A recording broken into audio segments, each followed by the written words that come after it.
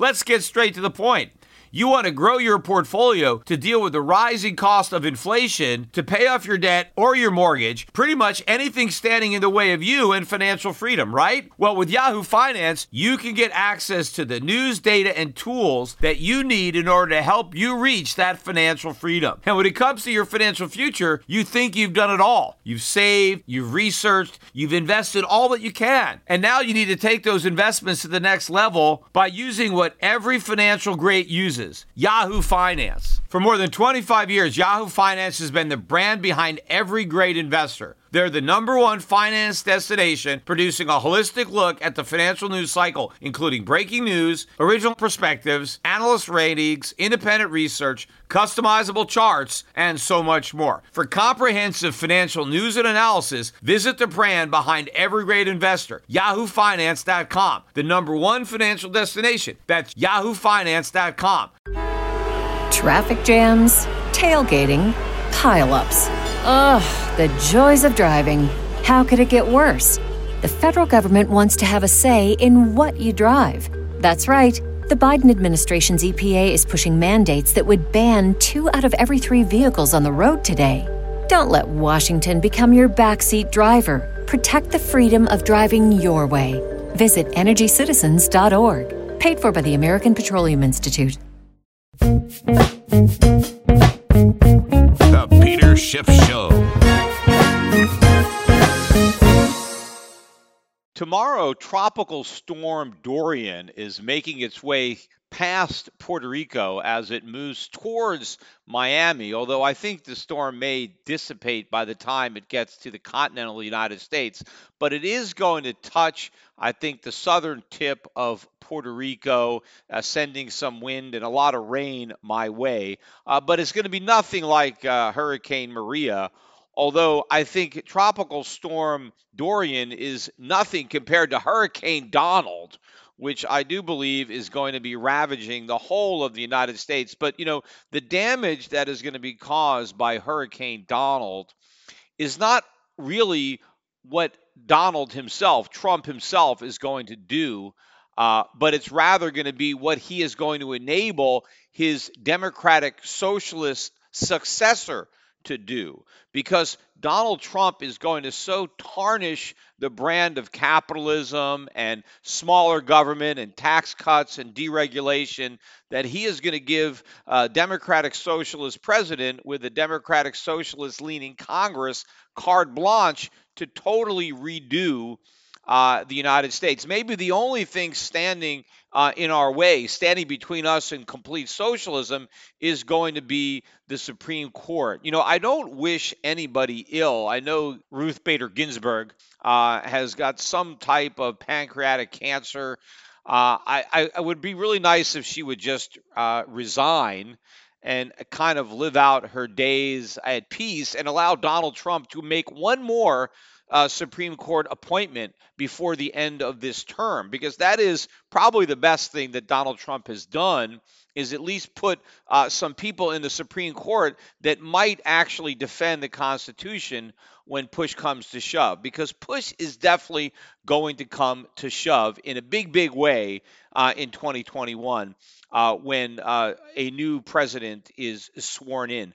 But I want to talk about the markets. But before I get to today, let's talk about what happened yesterday or even Sunday night, because when I recorded my podcast on Friday, things were looking pretty bleak, I thought, for the U.S. stock market. I mean, we went out near the lows, and after the stock market closed, Donald Trump announced new tariffs or increases in the existing tariffs, both those that are already in effect and those that are scheduled to come into effect. And this was in retaliation for the new tariffs that China imposed that were in retaliation for our new tariffs. So we were going tit for tat as the trade war continued to escalate, despite the fact that Donald Trump and everyone in his administration kept saying that things were going well and talks were going well, when it's obvious that the talks had already broken down. And that's why the two sides are, reaching for heavier artillery in the war.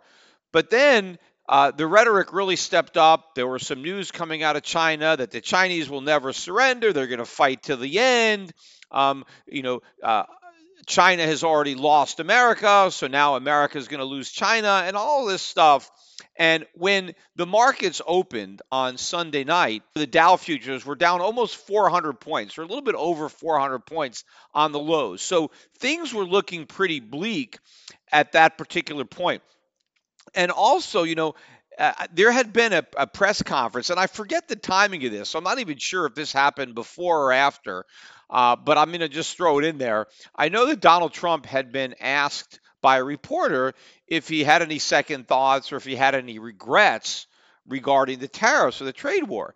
And Trump's response was something like, well, I always have second thoughts, or, I always second guess or have regrets. I forget the exact words. And so there was a story coming out, Trump is regretting, the trade war or something like that.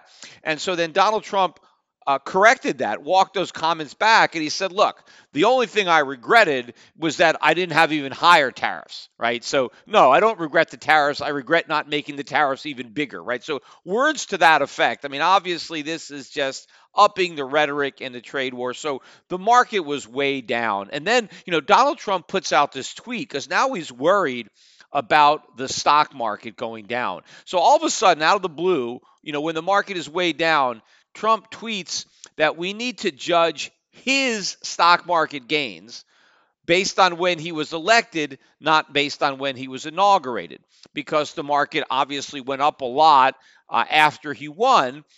It basically confounded all the experts who thought the market would tank if Donald Trump was elected. In fact, they may be right. It's just going to tank later than they thought. But then the market rose because of the perception that obviously he's going to be much more friendly to the markets than Hillary Clinton would have been, tax cuts, deregulation. So we did get a big rally between the election day and inauguration day, and then the market continued to rally since inauguration day. In fact, I think since Trump was inaugurated, Dow, or the S&P rather, has gained another 35 or 36%, which would normally be considered a lot. But then when you compare it with gold, the price of gold after today's rise, and I'll get to that a little bit later in the podcast, but the price of gold is actually up a little bit more than the gain in the S&P 500 since Trump was inaugurated. A lot of people don't know that, right? For all the talk about how much the stock market has gone up under Trump, gold has actually gone up more. So Trump is actually making gold great again. Now, of course, I put that tweet out and somebody responded, hey, wait a minute, Peter, it's not fair. You got to go look to inauguration day. I mean, not inauguration day, election day. And yes, since election day 2016, the U.S. stock market is still beating the price of gold. But I gotta start the comparison somewhere. Right now, gold is beating the S&P since Trump's inauguration. I'm confident that by the end of this calendar year, gold will be beating the S&P since Trump's election as well. And if it doesn't make it before the end of this year, it will do it before the end of the Trump term. In fact, I am confident that by the end of the Trump term, gold will have dramatically outperformed the U.S. stock market since Trump was elected, not just since he was inaugurated, but since he was elected. In fact, there is a reasonable chance that all of the gains that the U.S. stock market has enjoyed since Trump was elected could be lost by the time he finishes his first term. And in which case, the price of gold would have actually gone way up while Trump was president, while the stock market went down. In fact, the only way that the stock market will not surrender all of those gains is if the Fed goes back to quantitative easing,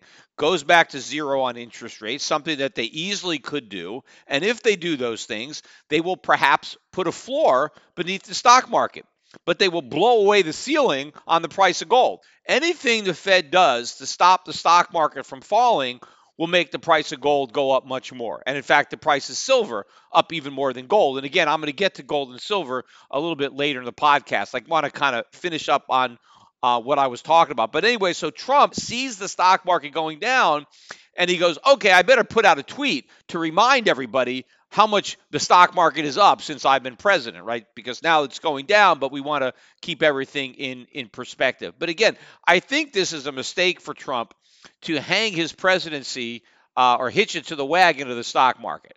Because if he is going to claim credit for all the gains in the stock market, right, my stock market gains, as if, he owns them.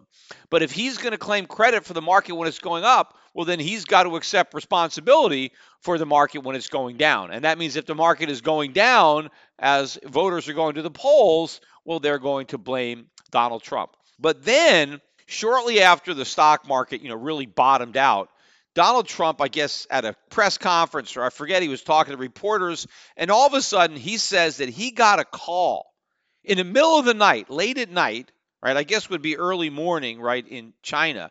But he got a call from the Chinese, and they want to talk. They're ready to come back to the table. So after all of this tough talk over the weekend, how China's never going to surrender, right? They're going to fight till the bitter end. All of a sudden, they're calling up Donald Trump. Okay, you win. Let's talk. We're going to do a deal, right? So Donald Trump says, I got this talk, and, we're going to go back to the table, and everything is great. And the stock market turned around. And by the time we opened on Monday morning, I think the Dow futures were up 200 points. So we had a 600-point reversal based on Trump telling the markets that the Chinese were ready to talk, that he got a call, like a desperate call, late at night. You win, I'm coming to the table, right? This conversation. The problem is the conversation never took place. Right now, I don't know if Donald Trump just deliberately lied about having this conversation, or maybe he dreamt about it. Maybe he actually got the call after he fell asleep because it was late at night. So maybe Trump falls asleep, and in his sleep, he dreams about this call that he gets from the Chinese. And so, when he wakes up, or, he tells the reporters about it. Actually, no, he had to tell somebody because he told everybody about it late at night when he got the call. I mean, the whole thing is ridiculous. But what's even more ridiculous about it is the markets don't even care, because by Monday, it was obvious that the call never took place. I mean, the Chinese denied the call, right? You had this reporter, I forget the guy's name, but he's pretty knowledgeable in China, and he tweeted out that, to his knowledge, no such call ever took place. But I was watching a press conference, and Donald Trump was there, and Steve Mnuchin was there, and there was a reporter who asked Donald Trump point blank, did you get this call? Right? He had to ask him a couple of times because he keeps evading the question. The question is, did China actually call you? And, as you not only implied, but you basically said you got this call from the Chinese. And then Mnuchin basically interrupts, and he answers for the president. And basically, he doesn't really answer. He says, we always get calls. We're always having discussions, but doesn't specifically deal with the question that was asked. Did you get a call last night? His answer was, well, the president always has calls. We're always having discussions. Yes, I know that. But did you get that particular phone call that evening that the president talked about? And they didn't answer that. They just moved on. And if you look at their faces and all the expressions and what they're doing, obviously Donald Trump lied. And again, either he lied or he dreamt or he hallucinated, but no such call ever happened. But the stock market turned around based on that call. Now, I mean, maybe you could say that this is stock market manipulation. I mean, Donald Trump was staring at the futures markets going down, and he said, what can I do? Well, let me say something to turn the futures around. I'll say I got this call from the Chinese, and they want to come back to the table, right? But even though it's obvious now that the president lied, the market didn't surrender the gains that were a function of that lie. So basically, when it comes to, the markets, they don't give a damn whether it's true or not, right? Just as long as they get a positive announcement to trade on, then the traders are going to buy it. Just like when I mentioned on my podcast on Friday, we found out that, pretty much all of the non-farm payroll numbers were bogus, that the average number was actually exaggerated by over 40,000 jobs. So 40,000 fewer jobs were created each and every month than the government told us for an entire year. And no one even cares, right? Because all that matters is what number did they release at the time everybody was betting on it. The fact that all the numbers were wrong doesn't even matter. And in fact, I'm sure that when we get the next non-farm payroll report, people are going to take that number and trade on it as if it was true and ignore the fact that it might not be true at all. Who knows what the actual number is, because a year later, the whole thing can be revised and you find out that what the government said is completely wrong. Now, also, what happened on Sunday night as soon as the markets started to trade, right, on these fears of escalating trade war, and the Dow futures were down 400 points, gold immediately was up over $20. In fact, the intraday high on gold, probably in the first half hour of overnight trading, or the first hour, right? This is early morning, Australia trading, not even, I don't even know if Japan had opened. But gold got above 1550. It got maybe to 1555 or 1556.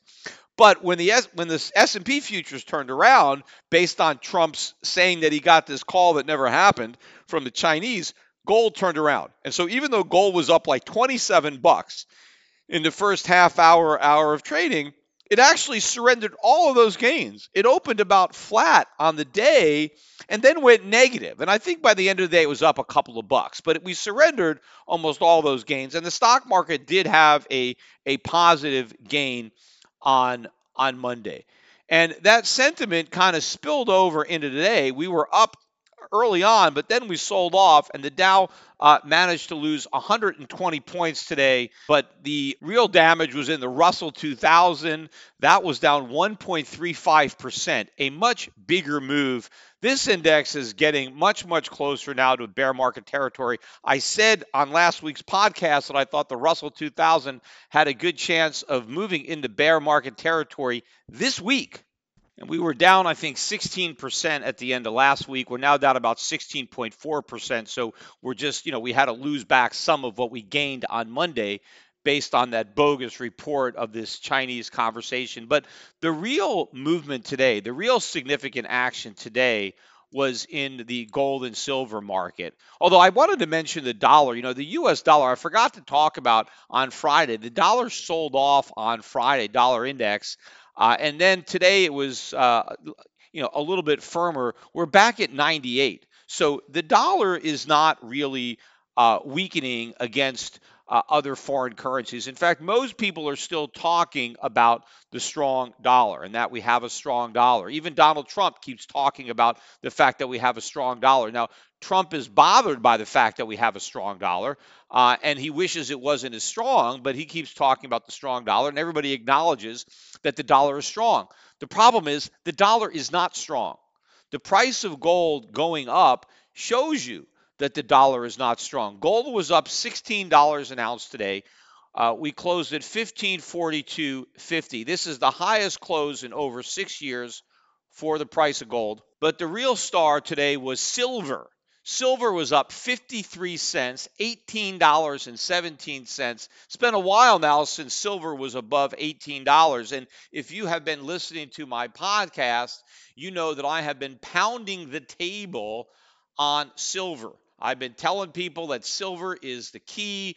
It is, really cheap relative to gold. In fact, it was better than 90 to 1. You needed more than 90 ounces of silver to buy a single ounce of gold. That was an all-time record low for the price of silver. Now we're at 85, right? The ratio has moved back in silver's favor, but you still need 85 ounces of silver to buy 1 ounce of gold. That is historically extremely cheap. In fact, the only time it was cheaper was when it was 90. Right, so it's still a great buy. I've been telling people, even at Shift Gold, we have actually been calling clients who we know own gold, and we have been having them sell us back their gold and buy silver, because you can get so much silver for your gold right now that it is a real bargain, right? Silver has never been this cheap, and so if you have gold and don't have any silver, it makes sense to buy some silver with your gold. And even after today's move, I would still say that that trade makes sense. And I have been, talking to my clients at Euro Pacific Capital about silver stocks, about the reasons to be buying silver stocks, because if you're bullish on gold, you need to be bullish on silver too. And I said on one of my podcasts not too long ago, when I noticed the turnaround, when I finally noticed that silver started to outperform gold, I basically said, this is it. Gold is firing on all cylinders, because now we had the mining stocks outperforming the metal, and then we had silver outperforming gold. And that is what always happens in a bull market. The stocks lead the metal and silver leads gold, right? In the bear market, right, silver was way underperforming gold. We now are in a bull market. The problem is very few people realize that we are in a bull market. While I'm talking about Shift Gold, the sales at Shift Gold are still running about 80% below where they were before Trump won, maybe 70 or 80%. And from what our wholesalers are telling us, it's not a unique story. I mean, we're actually gaining market share. We're being told that we're actually doing better relative to our competition, and that our competition has lost even more, that their sales are even down bigger. Maybe they're down 90%.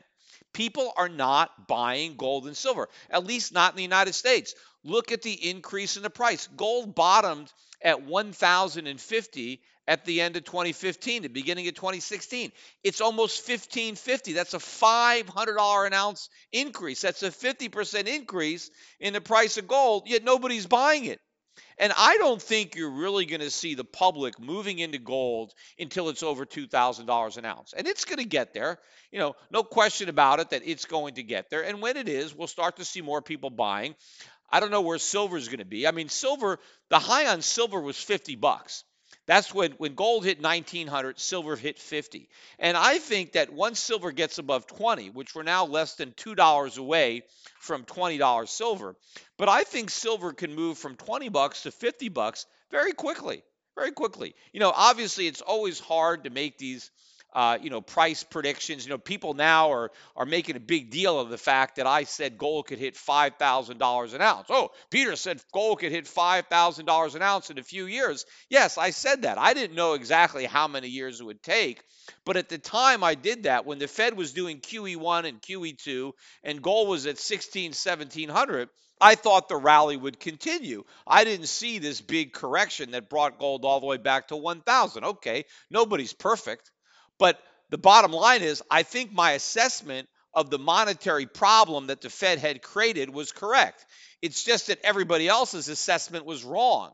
And because there are a lot more people who were wrong than the few people who were right, I'm not the only person, we had a big pullback in the price of gold. But as far as I'm concerned, that was a gift from heaven. I own a lot more gold today than I did then. I own a lot more gold and silver stocks now than I did then. I have a lot more clients now than I did then. They're better positioned. This has been a gift horse, right? And they always say, don't look those in the mouth. And a lot of people were doing that. They should have been saying, hey, this is a great opportunity to be able to buy all this gold and silver at lower prices, knowing what we know. Right? Because all the fools that were selling their gold and silver didn't know what we knew. They thought QE worked. They thought 0% interest rate worked. They thought the Fed could shrink their balance sheet. They thought the Fed could normalize interest rates. Well, they were wrong. They didn't realize that we checked into a monetary roach motel. They didn't realize that we were doing QE infinity, right? That the Fed was going back to zero. I knew that. And so I was continuing to buy gold and buy silver and buy these mining stocks and recommending that my clients do the same thing and wait it out. I don't care if I know I'm right. I don't care how long I have to wait to get paid, especially if I know that the longer I wait, the more I get paid. Now, obviously, we're not talking decades. I mean, I can't wait forever, right? I can't let my children make all the money after I die. I think if I end up being early, let's say my gold 5,000 call. I said gold could hit 5,000 in a few years. So I made that call, when was it? 2011, 2012, right? So let's say gold hits 5,000 by 2025. So what? Instead of hitting 5,000 by 2017 or 2018. So if it's 7 years later, big deal. Who cares, right? It doesn't matter. It doesn't make me wrong, right? It makes me early, but it also makes me rich because it means that I had more time to accumulate more gold and silver stocks than I would have had the price went up much faster. But the people who are wrong are the people who said it'll never get there, who didn't understand why it was going to get there, who still don't understand why. While they're making fun of me because I predicted $5,000 gold and it's only 1,500, what they don't realize is it's going to 5,000 and they still haven't bought it. Meanwhile, I'm loading up, and I'm loading up on silver and loading up on these stocks. So I think everything that's happening right now just validates everything that I've been saying all of these years about why we need to buy gold and silver, right? And why we need to buy these mining stocks. Because if you look at these mining stocks, pull up charts and look at these things. Even though they have moved up substantially, and pretty much all the stocks we own are making 52-week highs today, right? You can look at them in multi-year highs, but these highs are insignificant. Take a, zoom back and look at the chart. going back 10 years, you can barely tell these stocks have moved up. Even though some of these stocks have moved up 50, 100%, you can barely tell on a long-term chart that they're off the lows. Look how high the highs are. These stocks have got a long way to go. Is any Wall Street firm, is anybody coming out and putting a buy recommendation on any of these stocks? No. Nobody is telling their clients to buy these stocks. That's why you need to buy them now. I mean, obviously, once Wall Street starts putting buy recommendations on these stocks, then the moves are going to be even bigger, but those moves are going to be starting from a much higher level. So rather than waiting for that to happen, just get in. And again, don't think you've missed out, right? If you were one of these guys, like Harry Dent, and you're waiting for $600 gold or $800 gold or $1,000 gold, and I kept saying, it's not worth the wait, right? While you're waiting to buy it cheaper, gold can run away and you end up paying more for it. It didn't matter. I don't care if gold goes down first because I know where it's going ultimately. But you know what? Now we know it didn't go down first. It went up first. So if you were waiting for $1,000 gold, $800 gold, stop waiting and just buy $1,500 gold or $1,540 gold, because that's better than buying $1,800 gold or $2,000 gold or $5,000 gold. The longer you wait, I think the more it's going to cost you, right? So you got to get in. But the stocks are so cheap and there's so much leverage to the price of stocks. I mean, if we get a 50% move up in the price of gold from here, I would not be surprised to see a 500 to 1,000% move in the value of gold stocks. Right now, obviously, if I'm wrong and the price of gold falls, well, you're going to get hurt more if you get into gold stocks. That's why you only invest money that you can afford to speculate with. But if you're looking to speculate at all, that's where you want to go. I mean, I still have all these people saying, "Oh, I want to speculate in Bitcoin." Look, even if you think Bitcoin can go up 5x or 10x, which I don't, I doubt there's that much upside left in Bitcoin. But you know what? There is that much upside in gold stocks and silver stocks. In fact, there's more upside in gold stocks and silver stocks. And in fact, it's far more likely that that upside is going to be realized. Meanwhile, there's a hell of a lot more downside risk in Bitcoin. Bitcoin can go to zero, right? These stocks are not going to zero. Right? Maybe they'll get cut in half if I'm wrong and gold goes down. Maybe more. They ain't going to zero. So I think if you just want to look at the upside versus the downside, now, of course, you could just buy physical silver. Physical silver can still go up 5-fold from here. Easy can go up 5-fold, maybe 10-fold. Silver's never going to go to zero, no matter what. Right? So, if you want to speculate, that's where you do it. And the interesting thing is, as I am recording this podcast, Bitcoin is, trading around 10,100 to 10,200. That's exactly where it was late last week before everything blew up on Friday, right? Before you had the 700-800 point drop in the Dow, before you had the escalation of the trade war. And I know there were a lot of articles that were written on Friday about how Bitcoin was showing that it was a safe haven, right? Because it went up like 2%. On Friday, right? Just like gold. So Bitcoin went from like 10,200 to 10,500, right? Big deal. I mean, people getting excited about a 2% move up in the price of Bitcoin. I mean, Bitcoin's guys, they make fun of me when I got excited about a 2% rise in the price of gold, but now they're getting excited about a 2% rise in the price of Bitcoin. 2% means nothing in Bitcoin. That's just noise. That's like normal trading. To say that Bitcoin was a safe haven, people rushed into Bitcoin because it was up 2%. Basically, that means nobody rushed into Bitcoin. If people were really rushing into Bitcoin, it had been up 10%. 2% is every day that you get a move like that. But meanwhile, Bitcoin has already surrendered everything that it gained on that Friday. It's actually lower now than it started. But gold has built on its gains. Silver has built on its gains. Gold prices have moved up maybe 3%. Silver more than that. And look at the other safe havens. The Swiss franc is higher than it was on Friday. Japanese yen.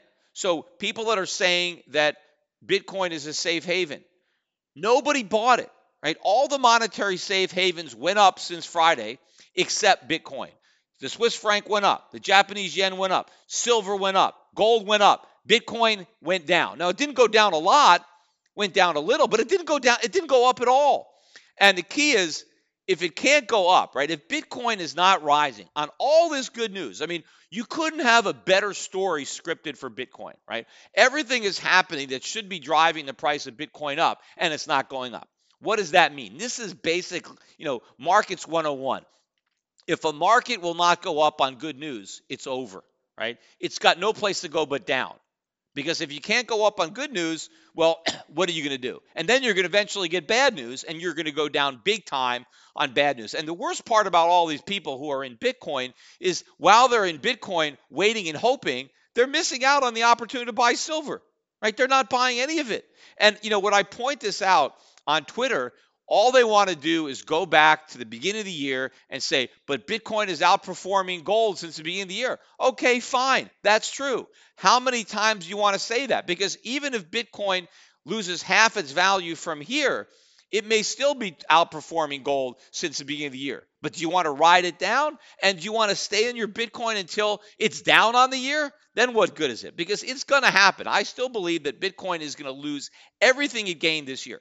And then Bitcoin will be lower than it was when it began the year, right? That low, Bitcoin's low is about, 3,300? I think we're going to take that out. We're going to take out 3,000. And then what are they going to say? What if Bitcoin is below 3,000 and silver is at 25 or 30 bucks, right? So not only did they lose all this money in Bitcoin riding it down, but they missed out on all the gains that they would have made had they cashed in their Bitcoin and bought some silver. Now, it's not too late, right? Bitcoin is still above 10,000. You can go to Shift Gold. You could use BitPay, right? You could take some Bitcoin if you got them and buy some silver. If you really want to, get a 10-bagger, I think you got a better chance on doing it with silver than doing it with Bitcoin. And you got an even better chance if you want to set up an account with Euro Pacific Capital and get into some mining stocks or get into my gold fund. Euro Pacific Gold Fund, EPGFX, we're about 11% silver stocks, right? I mean, it's, and a lot of the gold stocks have silver in there. They mine silver and gold, so you've got some exposure there, but you have so much upside potential, real upside potential in the mining sector. Don't waste your money on pie in the sky, never going to materialize, phony upside potential in these cryptos. Look, a lot of people made money in cryptos who got in early. Nobody who's getting in now is getting in early. If you're getting in now, you're simply enabling the people who did get in early to cash out and make a bunch of money, right? You're a bag holder. Well, you don't want to be a bag holder. If you want to actually make money, cash out, even if you're taking a loss, even if you're one of those people who were skeptical about Bitcoin and finally bought in at 15,000, 18,000, cut your losses. You can make your losses back in gold or silver or mining stock. You don't have to make your losses back in Bitcoin. You can make your Bitcoin losses back in gold or silver, right? You can, get out of fool's gold and get into real gold. Because if you're sitting in that same casino hoping you're going to get your money back, you're never going to get your money back, and then you're going to miss out on the opportunity of actually making money. There's a real opportunity that's there, right? And the crypto story is correct when it comes to the problems for the dollar, the problems for fiat currencies. Look, we're going to have a monetary crisis. We are going to have a dollar crisis. There's no question in my mind that is going to happen. So the people who are buying Bitcoin because they're worried about a dollar crash or they're worried about fiat currencies, I 100% agree. But the way this is going to resolve itself is the world is going back on a gold standard. That's it. Right? Central banks are not going to start holding Bitcoin as their reserves. They don't have any Bitcoin now, nor are they going to buy it in the future. They already have gold. Gold used to be the reserve before we went to the dollar. We only went to the dollar because it was backed by gold, because it was convertible into gold. We went off the gold standard. The dollar was an IOU nothing. It does not work. Right? You cannot back up your currency with somebody else's currency that's also not backed up. Right? You can't back up one person's paper with somebody else's paper.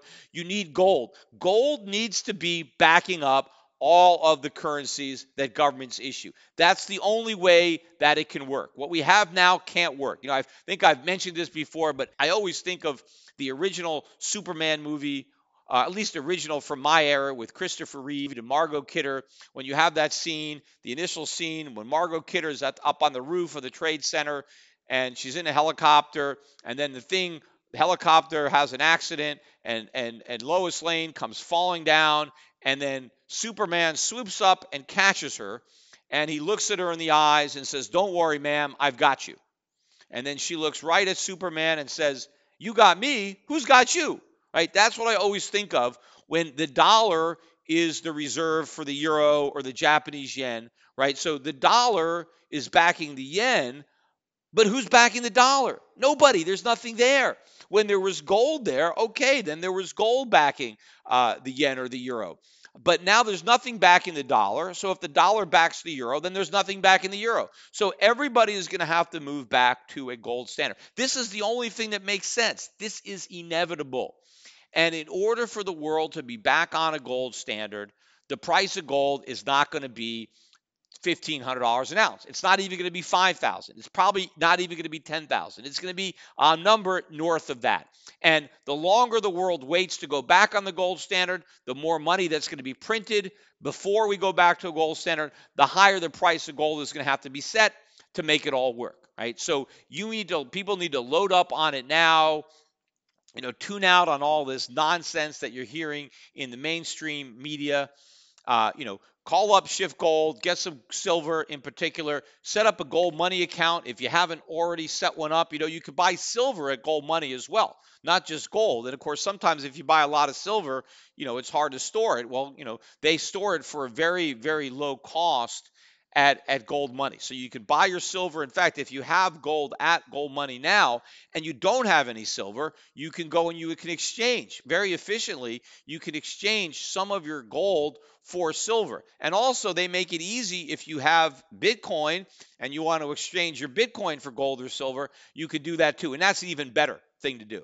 Because if you look at how much gold and silver you can buy with your Bitcoin now, there's a lot. You can buy a lot of gold and silver relative to what you're going to be able to buy in the future when you can't buy any, right? Because if Bitcoin is practically worthless, you're not going to be able to buy hardly any gold or silver. But right now, there's a fool who's willing to pay over $10,000 for one single Bitcoin. So sell it to him and then take the money that you get and turn it into gold or silver, or use it to buy into the mining stocks either directly or by investing in my gold fund, the Euro Pacific Gold Fund. Remember, again, read the prospectus carefully, right? There's a prospectus there. There's all sorts of risks when you invest in mining stocks. So make sure that you understand the risks before you invest money, and past performance is no guarantee of future success. But, I wanted to talk a little bit more, elaborate rather, on something that I mentioned on last week's podcast, because it just really goes to show how the crowd psychology works when it comes to markets, when it comes to bubbles. And this one in particular is the real estate bubble. Just in my town, where I live in Connecticut, in Weston, Connecticut, I talked about the prices going way down on Zillow, but I wanted to just take two houses, and this is typical houses. I just want to just go through an example, because I remember when I moved to Connecticut in 2005, right? I moved from California to Connecticut 2005, and I initially settled in a town called New Canaan, and I was renting a house in New Canaan, Connecticut, and then I ended up getting divorced, and so then I rented a smaller place in Stamford. Then I moved to Westport, and I rented a place in Westport for a while. And the reason I was renting houses was because, this is 2006 now, 2007, is because, I thought that real estate prices would fall. But I remember everybody in Connecticut thought I was nuts, right? I mean, people were just so proud of their homes. I remember I had a cousin of mine who still lives in New Canaan, and he used to tell me that he was embarrassed to tell people how much his house was worth, because he felt bad that this house had so much value. But I remember even talking to some people who had their houses for sale, and they were just so glib about, well, you don't want to buy it now. If you want to buy it, it's just going to be more expensive in the future. The price is always going to go up. I mean, everybody living in Fairfield County, Connecticut, in 2005 and 2006, when I was looking at real estate, and sometimes I just looked at places for the fun of it. I used to even talk in one of my presentations. I talked when I was renting an apartment in Stamford after I moved out of my house that I was renting in New Canaan, and I was at this an apartment. The townhomes right next door were for sale, and so I went over there and I looked at them, And I looked at the price and whatever they were maybe like 600,000, 700,000. These are just little townhomes, right? Very small places. And so I remember asking a realtor because I looked at, what the mortgage would be if I bought this place. And the houses, they were run down, they were older, they were dark. I lived right next door in a brand new building, right? Beautiful building. We had a concierge, we had a gym with a trainer there. There was like they would take your dry clean. They had like a video rental place. They had a lot of stuff like amenities that were there. I was on the top. I had a duplex. I was overlooking the water. The other place you couldn't even see the water. I had beautiful views of the harbor. I had my sailboat docked right down below. I could see my sailboat from my condo.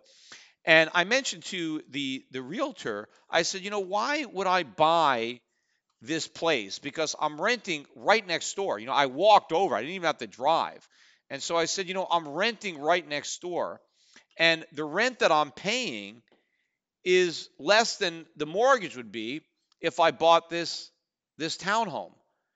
And so why should I do that? Why would anybody want to buy one of these townhomes when you can get basically the same square footage right next door, much nicer, much newer, for less money? And then the agent that was there said, well, when you move out of your apartment, you're not going to have any equity. And I said, well, yeah, well, what do you mean? He said, well, when you buy this condo, when you move, right, when you sell, you're going to have all this equity. And I'm saying, well, where's the equity going to come from? And he said, well, the price is going to rise, or, it's going to appreciate.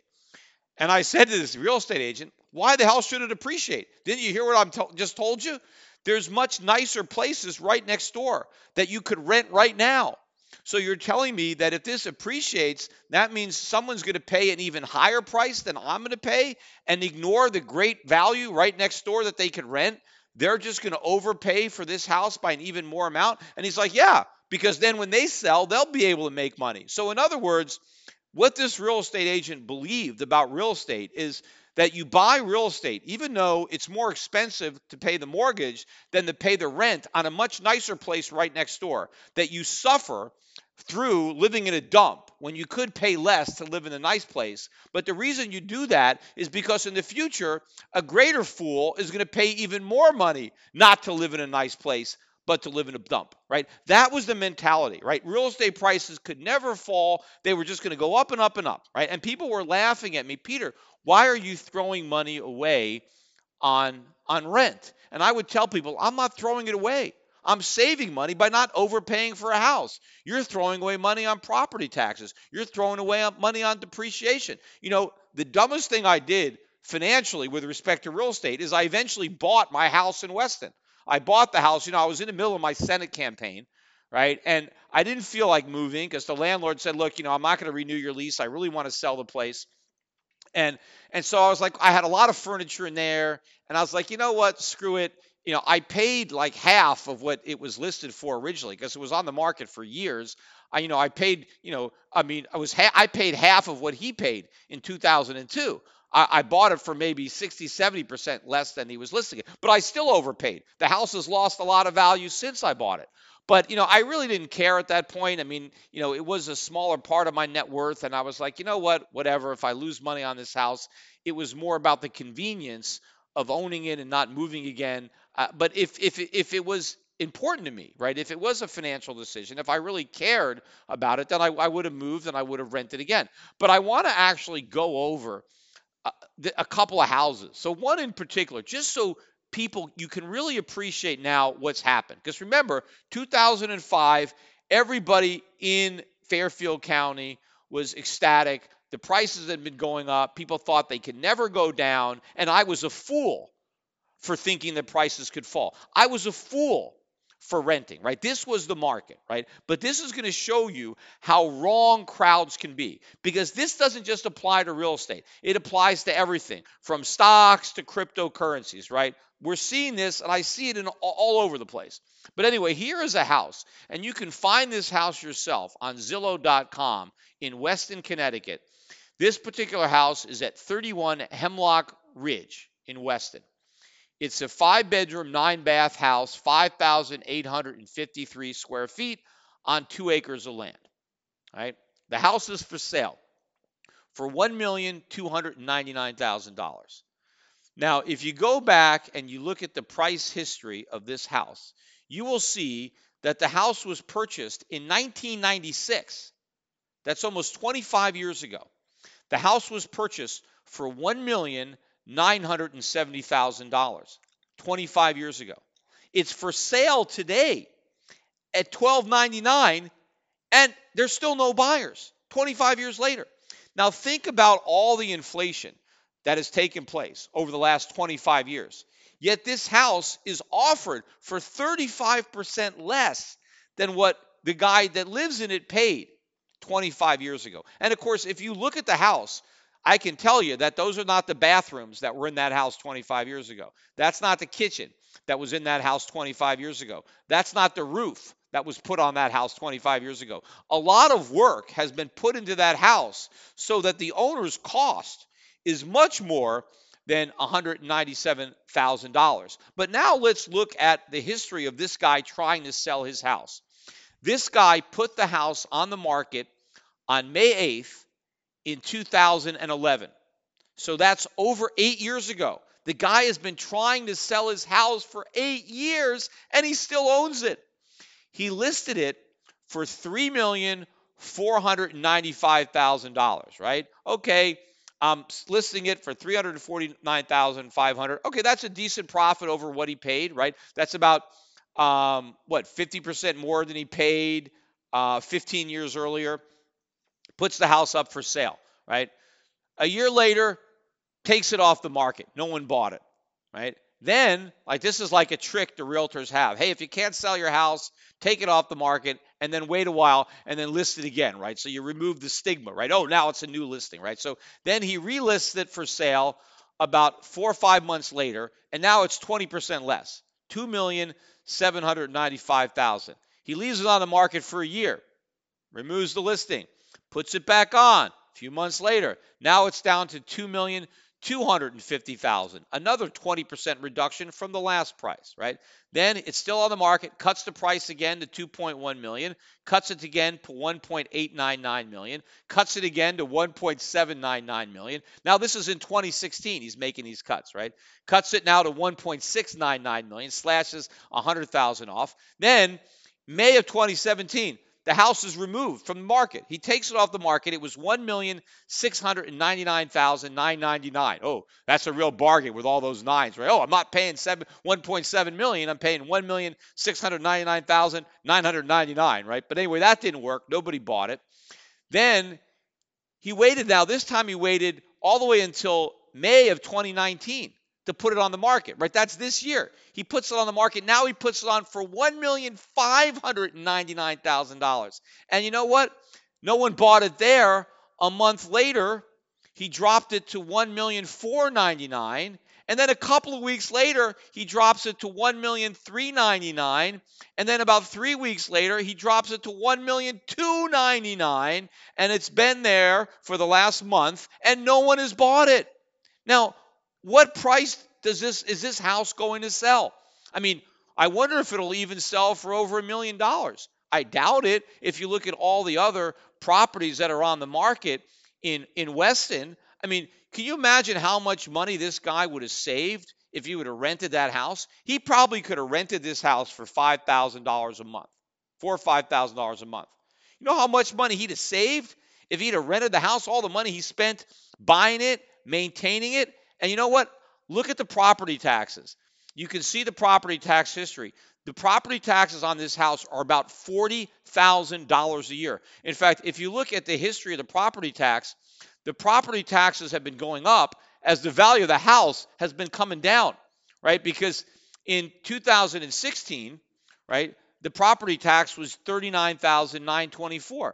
Now it's up to $42,874. In fact, if you look at the property tax now in relation to the offering price of the house, it's like 4%. I mean, who the hell is going to buy this house with a 4% a year property tax? See, this is the dynamic that's now going on in a town like Weston, because The public schools are very expensive. They're very good schools in Weston, but it costs a lot of money to run them. And what happens is, as property prices come down, in order for the town to raise the revenue that it needs to pay for the schools, they have to raise the rates on the houses to get the money that they need. So as houses prices come down, the taxes go up. And so now you're looking at the tax as 4% of the value of the house, but now it's a huge liability because anyone that buys this house buys that tax obligation. So the obligation to pay taxes reduces the value of that property. But every time the value of the property goes down, the taxes go up. I can imagine that if this house is still on the market a year from now and it's $1 million, and now the property tax goes up to $45,000, well, now it's 4.5%. And then what if the house goes down to $800,000 and the property tax goes up to $50,000, right? The lower the price falls, the higher the taxes have to be as a percentage of the value for the town to get the revenue it needs.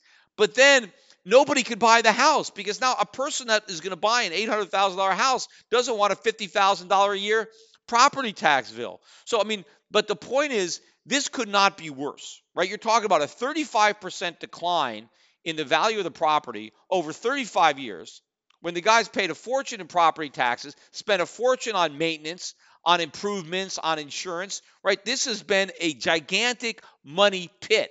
I mean, anybody who's owned a home in Connecticut has lost a ton of money, despite how excited everybody was when I moved there in 2005, 2006.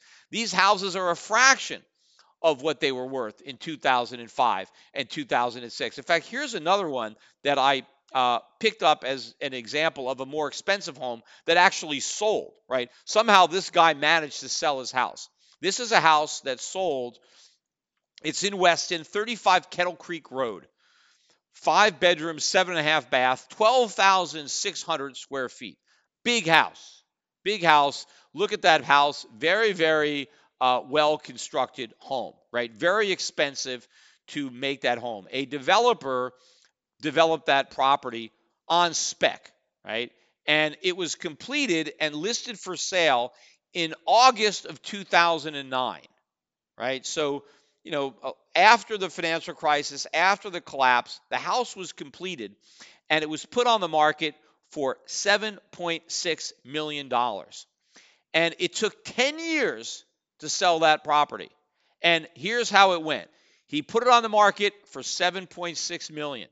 And it stayed on the market for 3 years until it was removed from the market in 2012 and put back on the market in 2013, and the price was cut to $5,850,000.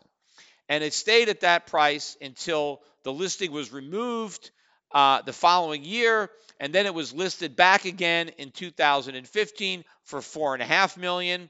Then they dropped the price $1 million to $3.5 million in 2016. Then they removed the listing. Then they relisted it in October of 2017. Now it's down to $2,999,000.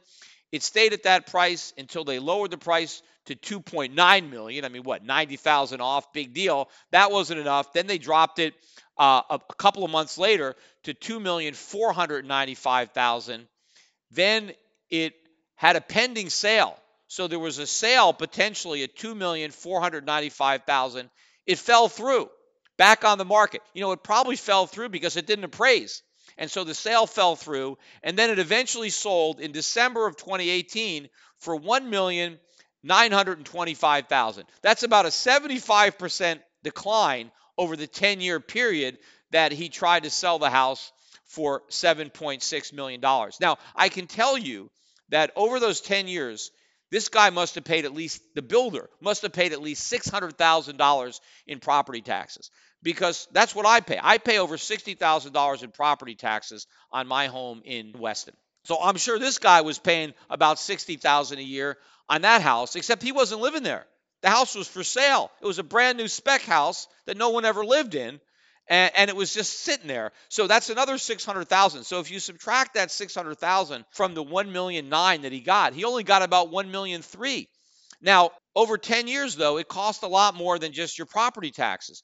You have a house for sale. you have to maintain that house. First of all, you have to heat it in the winters, otherwise the pipes freeze. What does that cost? But what about the grounds? You've got all this lawn. You've got to maintain the lawn. You've got to keep it looking nice, right? And you've got to pay all the snow removal in the winter and all the upkeep. And I bet that this guy was spending not $60,000 a year. It probably cost $100,000 a year to keep this house. So then you got to subtract $1 million. So he basically got $900,000 for a house that he built and tried to sell for $7.6 million. I'm sure this is a 12,500 square foot house, 12,600 square foot. If he built it for $300 a square foot, which I'm sure he at least cost him $300 a square foot, times 12,600, it cost him $3.7 million to build. He probably paid at least $500,000 to buy the land at a minimum. So he's into the house for over $4 million. That's his cost. How much did this guy lose? This guy lost his ass on a piece of real estate. And believe me, nobody thought you could lose money on real estate. Well, you can lose a shitload of money on residential real estate. People are losing a lot of money on real estate. People are in denial in Connecticut because none of these houses, or most of these houses, are not even going to sell. They are on the market for a fraction of what it would cost to build the houses, even if you got the land for free and there's still no takers and the prices keep falling. I read on Zero Hedge about some house, I forget where it was, somewhere else in Connecticut. It was this huge, like 20,000, 25,000 square foot castle that I think was initially on the market for like $8 or $9 million, and it sold for like $1.2 million. I mean, crazy, right? You can't get rid of these houses. And the point is that a market that everybody is so excited about and so sure can only go one way, if you wait long enough, right, you can see the folly. You can see the truth. And, the same thing is happening now. People are convinced the U.S. stock market is a great deal. It's not. It only looks like a great deal now because you're at the peak of a bubble looking down. Just like real estate in Connecticut looked like a great deal in 2005 when people are looking back over the last 10 years and thinking that the next 10 years were going to look like the last 10. They were wrong. They looked nothing like the last 10. It was a complete implosion. The same thing is going to happen. The U.S. stock market, the returns over the next 10 years are going to be awful. Same thing is going to happen for cryptocurrencies. The returns are going to be awful, but it's going to be the opposite when it comes to gold mining stocks, emerging markets. A lot of the things that I have been buying for myself and my clients these past 10 years, I think they're going to kill it over the next 10 years. I think the investors could not be more wrong about how they perceive things. They are too trapped in the rearview mirror. They have no idea what's going on in front of the windshield, right? And I understood the problems in the Connecticut housing market, in the housing market overall for the country. That's why I was renting at that time. I knew this was a bunch of nonsense. The same thing is happening now. You got to tune it out. You got to understand the fundamentals and don't invest with the herd. You want to fade the herd. When you know that the herd believes something that's wrong, when you know the crowd is completely convinced of something that you know is not true, that it doesn't matter how long it takes for them to figure this out.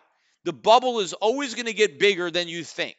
Believe me, the real estate bubble got bigger than I thought it was going to get. This bubble, this everything bubble, is bigger than I thought it can get, but that means it's going to pop in a more spectacular way. So bottom line is learn a lesson from this and look at some of these other houses and go back and think about how people were thinking then and what the reality actually is, right? You could not have convinced, if you tried to tell people back in 2005 that this was going to be the case, that in 2019, if they still own their home, it would be worth less than half of what it was in 2005. In fact, it would be worth half of what it was when they bought it in 1996. Nobody would have believed you. They'd have thought you're completely crazy. But that's exactly what happened. Well, there are a lot of people now that think the things that I'm saying are completely crazy. But you know what?